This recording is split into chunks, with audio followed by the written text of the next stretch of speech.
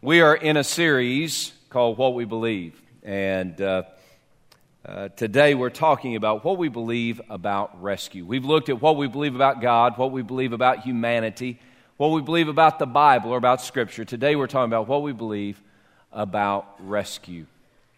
Rescue may be, I don't know how it communicates. I like the idea of rescue.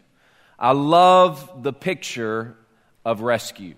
When I'm in need, if I were to get in this kayak and I go down to the ocean front and launch out and get beyond that first set of waves and the second set of waves and just paddle, get beyond the sight of land, of the coast, and lose sight of the bridges and the tunnels and lose sight of everything there is around me. I'm just out there caught by the current, drifting on the waves, and I am having a grand old time. I don't know where I am really, don't know how far away from land I am really, but I'm a long way away.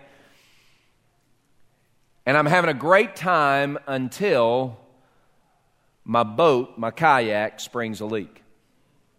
The kayak springs a leak, and all of a sudden everything begins to change. The kayak begins to sink, and in my mind, I'm asking myself, I wonder what's for supper. Oh, probably not. I'm sitting there, and I see the water begin to fill up, and I feel the kayak begin to tip, and I know that it's about to go under, and at that moment, as I hear the gurgling of my kayak, I'm thinking to myself, I wonder if I ought to get an iPhone 6 or a 6 Plus. Probably not. As the kayak is going all the way under and I'm there all by myself, all by my lonesome, and I begin to tread water, and I begin to kick, and my arms begin to flail, and I tread water until the acid builds up in my muscles in my arms and my legs, and I can't hardly move them anymore, and my chin goes underwater, and I feel water, that salt water begin to go up my nose a little bit, and I get a boost of energy, and I begin to kick and flail a little bit more, and I push myself up one more time, but pretty soon my arms and legs give out again, and I'm going down, I'm going out, I'm drowning. And in that moment, I know what it means to be rescued. Everything in me is crying out for rescue. See, rescue means something when it's a life and death situation. In life and death moments, rescue, that's life to us. Now, as we look today at what we believe about rescue, we're going to look at a story that Jesus told. In Luke chapter 15, begin verse 11. As Jesus told this story about rescue, he was talking about the heart of God for that person who's going under. That person who is drowning. He's talking about that person who needs to be rescued. In many ways, he's talking about us today. He's talking about the heart of God for you and me. See, the big picture of what we believe as a church, as followers of Christ, what do we believe about rescue? The big picture is that God offers rescue to the broken. God offers rescue to the broken. That's the big picture idea. The big idea from Genesis 1 to Revelation, from the beginning of the Bible to the end of the Bible, the story of God and His interaction with His creation, you and me, is all about Him offering rescue to the broken. Now, when I use the term broken, I'm talking about the person drowning. I'm talking about the person whose limbs won't work anymore, the person who's going down for the last count. I'm talking about the broken. I could use a synonym. I could use the term lost. I could use that term. And you might say, well, lost is a church term. Well, no, it's not. Not if you're in the Smoky Mountain Smoky Mountains and you get off course and you get off the path and you go down into a valley and the sun sets and it's dark and there are no lights anywhere and you hear rustling of leaves and howling of coyotes and you're like, have you seen the movie, the television reality show on the Weather Channel, Fat Guys in the Woods? I kid you not. It's on there. One of my favorite shows now. Watched it yesterday. Fat Guys in the Woods. But they're out there. They're in the Smoky Mountains. I'm not kidding. It's there. Anyway, if you're there and you don't have anybody else around you, you're just there. And you don't have a compass. You don't have you don't know where you're going. You don't know where you are. You're lost. Rescue means something when you're lost like that. I could use the term lost. I could use the term that is really big-time church term. Sinner. Sinner. S-I-N-N-E-R. Sinner. And I understand that maybe not everybody in this room, maybe not everybody gets the whole idea of sin and sinning and sinner. But think of it this way. A sinner is someone who does something they're not supposed to do. Just keep it at the base level. It's when you do something you're not supposed to do. Now, it assumes that you believe that there is a right and a wrong. A sinner is somebody who does the wrong instead of the right. Now, when you come to this church, and as you're gathered here with us, we add to that a little bit. We believe that a sin is when you do that which is wrong instead of that which is right. But we kind of add to it by saying, well, we sin against God because God requires not sin. And we sin. And when we do anything that God tells us not to do or don't do something that God tells us to do, we call that sin. And here's the deal about sin. Sin is what makes us broken. And sin is what makes us lost. So I could use the term sinner there. The bottom line, though, is that God offers rescue to the broken, to the lost, to the sinner. Another word I could use there. Dead. Dead. God offers rescue to those who are dead. Now, if you're here and you're like, I'm visiting here and I don't know, what's he talking about rescuing the dead? That's a weird kind of thing. Okay, just hold on. We'll come back to that in a second, okay?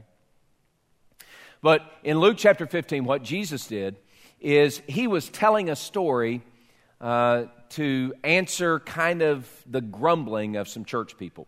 In Luke chapter 15, if you look at verse 1, it says, Then all the tax collectors and sinners drew near to Jesus to hear what he had to say. Verse 2, and the Pharisees and the scribes grumbled, saying, This man, Jesus, welcomes sinners and eats with them. Now, all right, just hold on. Here's the deal about the church. And this is free. This doesn't have anything to do with rescue yet, okay? But here's the deal about the church. We have a bunch of religious people who sit in their self-sanctified, self-righteous idea of what church should be like. It should be a gathering of people just like me, who smell like me and look like me, people who got it all together and don't have any problems whatsoever, people who are covered in their own religious righteousness and their self-proclaimed holiness, and we sit around and we pat each other on the back because we look good and we smell good and we act good, and we say that's what church is. When in reality, that's not what church is at all. See, church doesn't have anything to do with how good you think you are or how good I think I am. See, church is a gathering of people who are broken and who have been sinners and who have been lost, and yet God in His great grace has rescued us, and He's bound our wounds, and He's made us whole, and He's brought us together so that we can limp along together as a family that He has created with righteousness that He has given us, and we can welcome people who are just as broken and messed up as we once were. And if you think church is for just good people, then you have the wrong idea of who God is, and you have the wrong idea of the mission of Jesus Christ, and things need to change in your heart. Okay, that was free. That was free. I just had to, that's a whole sermon, verses 1 and 2 of Luke 15. Anyway, so Jesus answers their question. He says, okay, so you think that Jesus as a holy person shouldn't be welcoming sinners. And Jesus told 3 stories. The first story was about a lost sheep. The second story was about a lost coin. And the third story we're going to look at today is the story of a son that goes, well, he gets in his kayak and he leaves the shore and he goes way off into La La Land.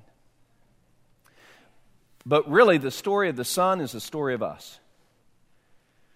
And the story of the father in the story is the story about God. And it teaches us everything that we need to know about rescue. So let's read verses 11 through 24, and then we'll try to break this apart a little bit, okay? Luke chapter 15, beginning in verse 11. And Jesus said, now he's answering the question, this man, can you hear the religious people? This man welcomes sinners. He even eats with them. Who does he think he is? Puke. So, verse 11. I say puke in a very sanctified pastoral kind of way. All right, verse 11. And Jesus said, a certain man had 2 sons. And the younger of the sons said to his father, Dad, give me the portion of goods that falls to me. So the dad divided to his 2 sons his livelihood. Not many days later, the younger son gathered all his stuff together and he went on a journey to a far country, and there he wasted his possessions with the Vegas lifestyle. It says something different, but that's what it means. It's he went wild and crazy. He was on his own reality show. Verse 14. But when he spent all that he had, there arose a severe famine in that land, and he began to be in want. And he went and he joined himself to a citizen of that country, and the citizen of that country sent the son into his fields to feed pigs. Verse 16, and the son would gladly have filled his stomach with the pods that the pigs ate, and no one gave him anything. Verse 17, key verse.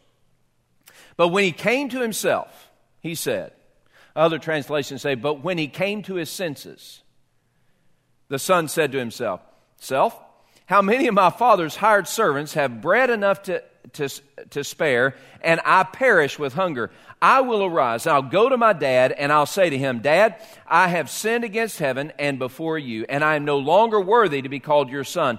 Make me like one of your hired servants.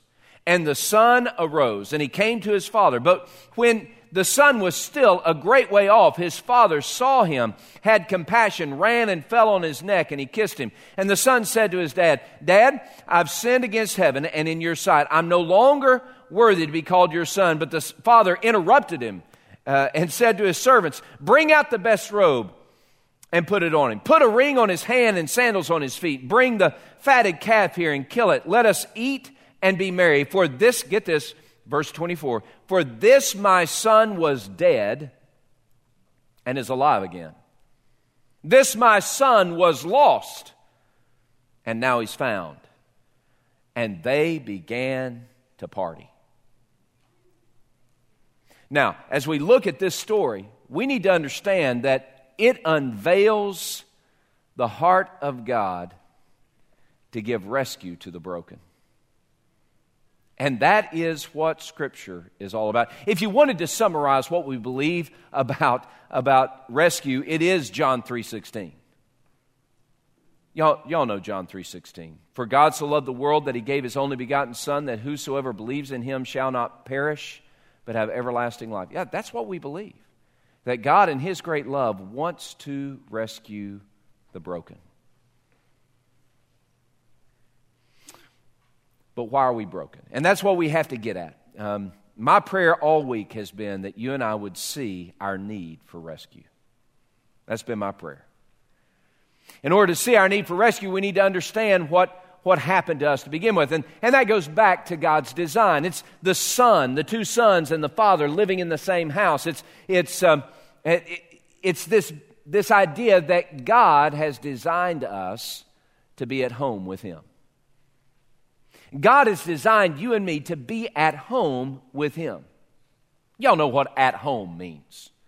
At home is where you go and you find rest.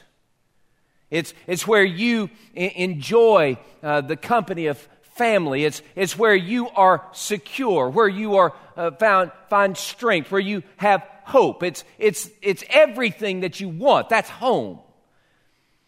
It's everything that my house wasn't this weekend. Oh, there are a bunch of ladies right over here. Like, I don't know how many of them. They're like 72. All of them came home from Liberty University, and they have spent the weekend at my house. And they have, no, I'm just kidding. They're great. They're marvelous. They've been spectacular. Thank you all for allowing me to spend time with you. Was that pretty good? They're leaving today. No, they've been great. It's been awesome. And it's been Edie's privilege. It's been awesome to have them here. And you know, you don't know my wife, maybe you do, but my wife loves to make home for people. She loves, she does, doesn't she? Oh, she has cooked and cooked and cooked, and I'm going to have to take up an offering to pay for all the groceries. No, she has cooked. She's had a great time. She's made home for these young ladies who've been away at school and had to eat cafeteria food. My wife has made roast, and she's made gumbo, and she's made some other stuff. I've forgotten. But they've come in and really it was home. It was home for all of us because they came in and we opened and it was a time for us to just sit I didn't really have much to do with it. I went up to my room and hid. But they came in and last night I walked in and there was a circle. They had moved all my furniture that I'm going to have to move back. And they moved all my furniture, but they made a circle and they were talking and laughing. And when I went to bed, I could hear them laughing. And I texted my daughter and said, "Tell him to stop laughing. I'm trying to go to sleep." I'm just kidding. No, that's really true. It was home.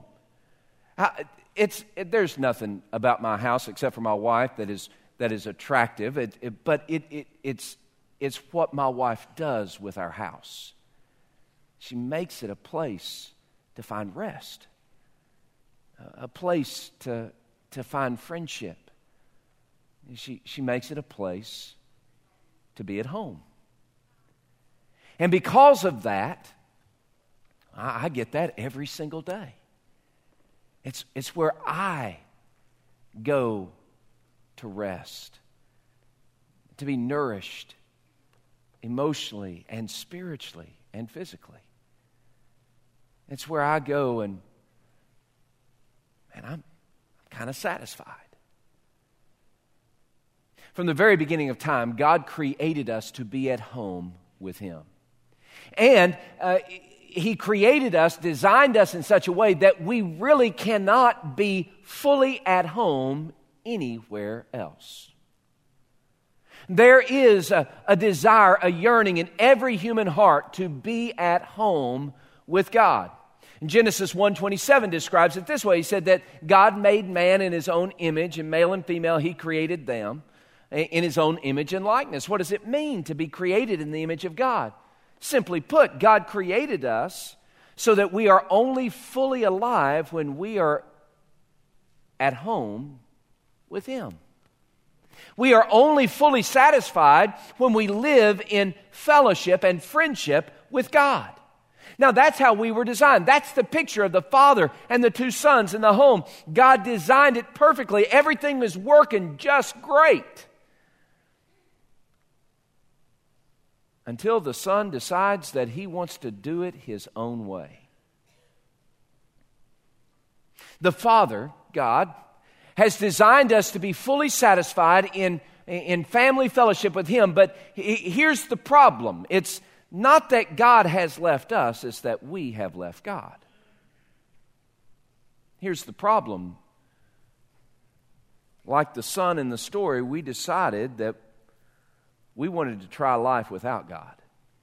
So we packed our kayak and we drifted and launched from the ocean front, and we began to paddle and paddle and paddle and paddle, having a great time on the open seas. We were doing life our way. See, God designed us to be fully satisfied only in fellowship with Himself. But He also designed us with choice, the power to choose. And can I tell you, and maybe you don't believe this or know this or recognize this, but the Bible tells us very clearly that every person here has chosen life separated from God. Oh, we want sometimes at the best of us, we want to try to connect with God. We want to be able to say that we're spiritual people and we have some sort of connection with God. But the truth is, because we've chosen to live life our way rather than God's way, because we've chosen this thing called sin, we've separated ourselves from God. We've left home. And we can't find our way back. And like the son in the story, he gets all the stuff that he can get, and he leaves. And he goes and he spends all his money, all his possessions, all of his life trying to chase after something that really he had at home with his dad. And here we are today, and we're chasing. I mean, we've chased it. We've chased life apart from God. We've chased life our way, not God's way. We've paddled and pushed and paddled and paddled and paddled until we can't paddle anymore. All to do it our way. Thinking that's going to give us what we want, what we need. But in reality, the more we paddle and the more we try, we're just pushing ourselves further away from what God has designed us to be.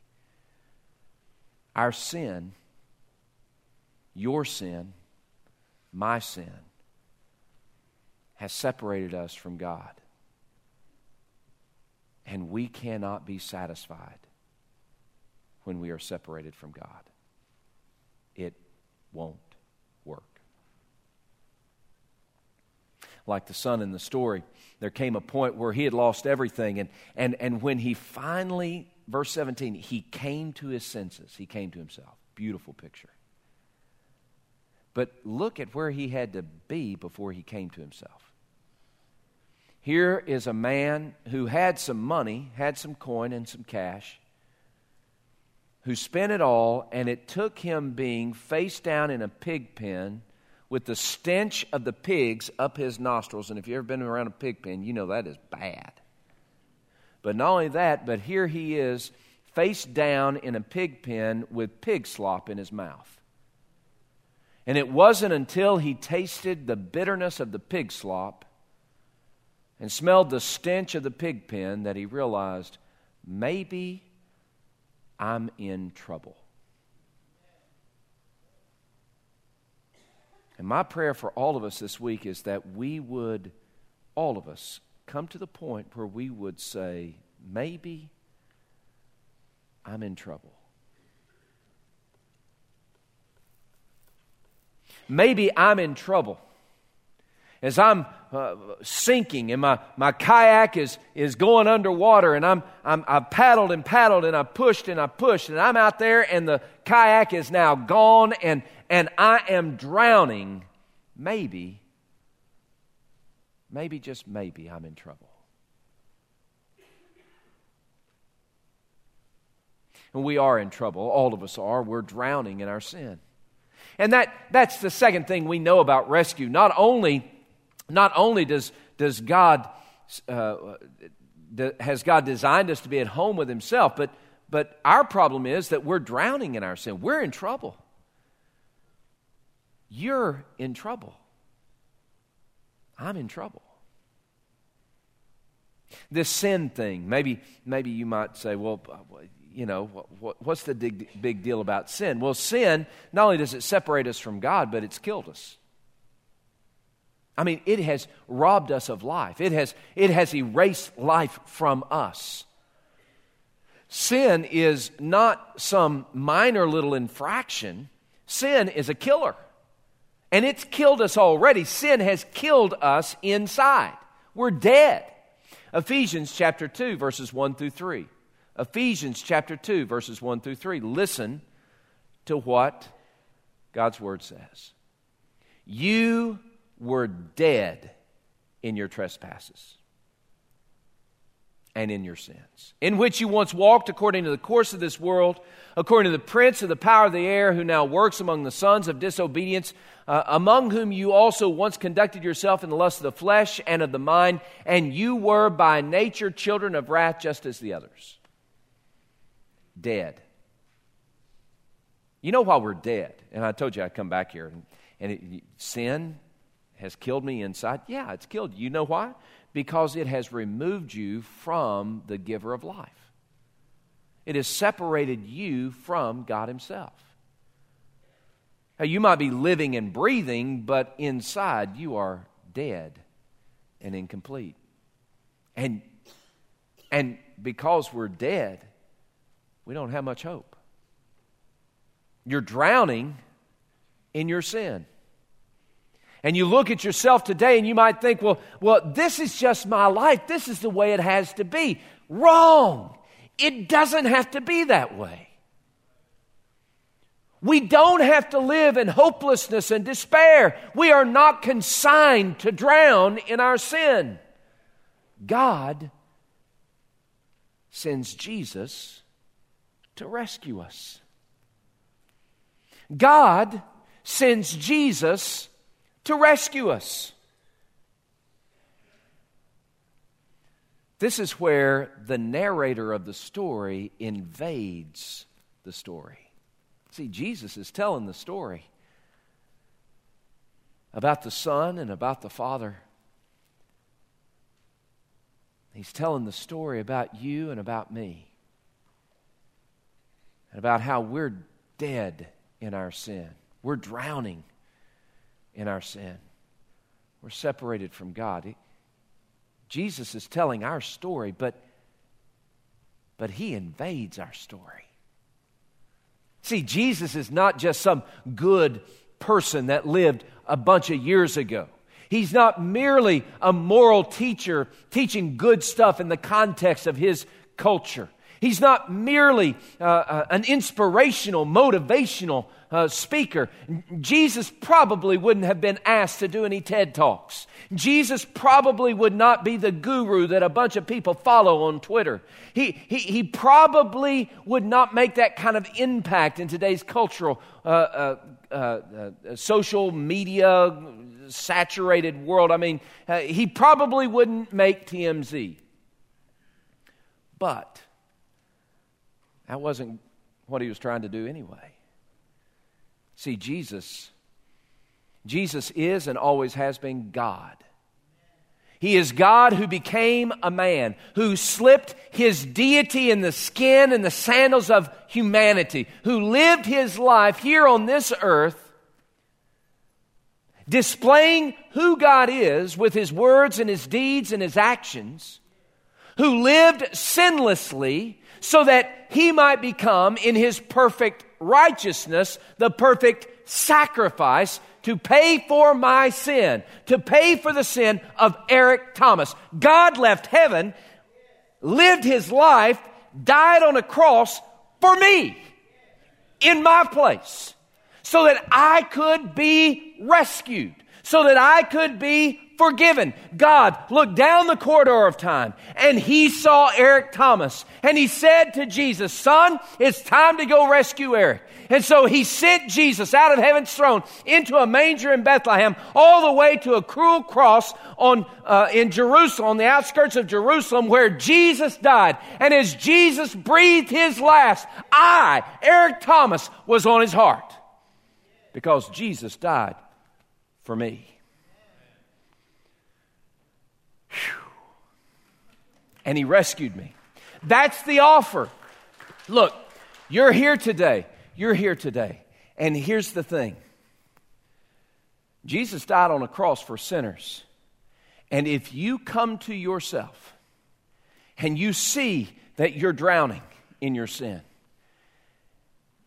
and you cry out to Him, having your heart awakened to your need for God's grace and rescue, and you cry out to Jesus for His love and His life to cover you, for His sacrifice on the cross to be payment for you, then you can be rescued. It's an offer that's open to all. But not all open the offer and receive it. Oh, friends, listen.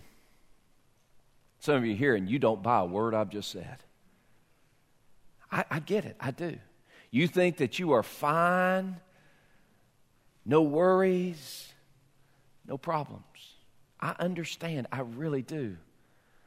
But my prayer all week has been that God, by His grace, would somehow open your eyes to see that the life, the trajectory that you're on is one of judgment and not forgiveness.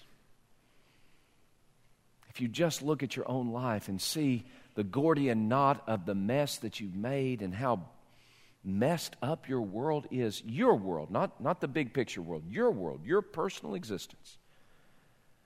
And you have tried everything to untangle the mess and make it right, and it's not working. I'm telling you today, it will never work. For there is only one rescuer, and His name is Jesus. There's only one way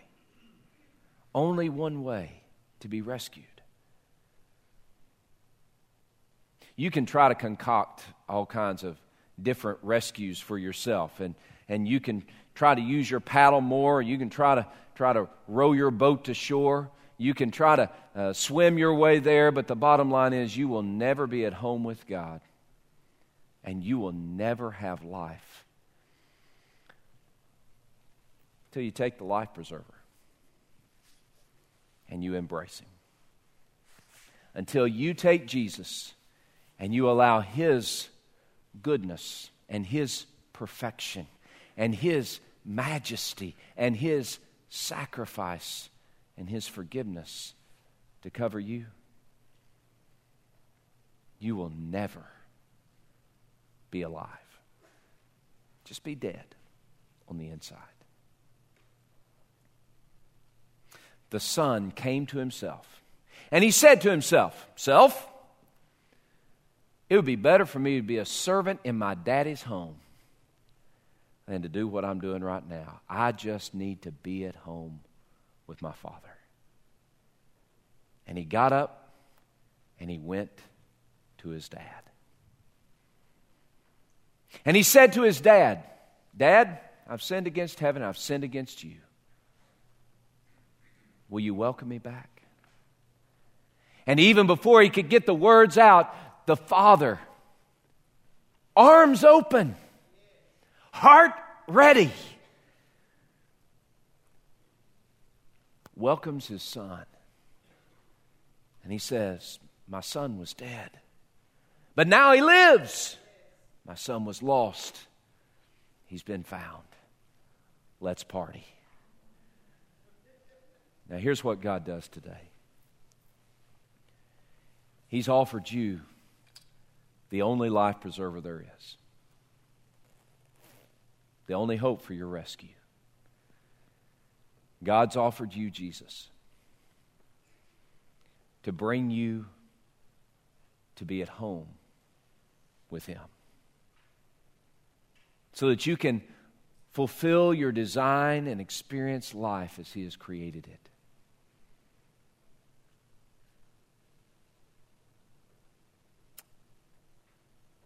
The choice is still yours. You can just keep doing what you're doing. Keep trying what you're trying. You can continue to flail and fight and drown. Or you can be forgiven forever for your sin. By repenting. Repenting is what the son did when he got up and he went home. He said, I'm not doing it this way anymore. There's only one way that is going to lead to life, and that is for me to go back to my dad's home. Repentance for you looks very similar. I'm going to stop trying to do it the way I've been doing it. I'm going to trust Jesus. I'm going to believe that Jesus is God's Son, that He died on a cross for my sin, that His resurrection from the dead gives me victory in this life and in eternity. And I'm going to trust myself into the care of Christ.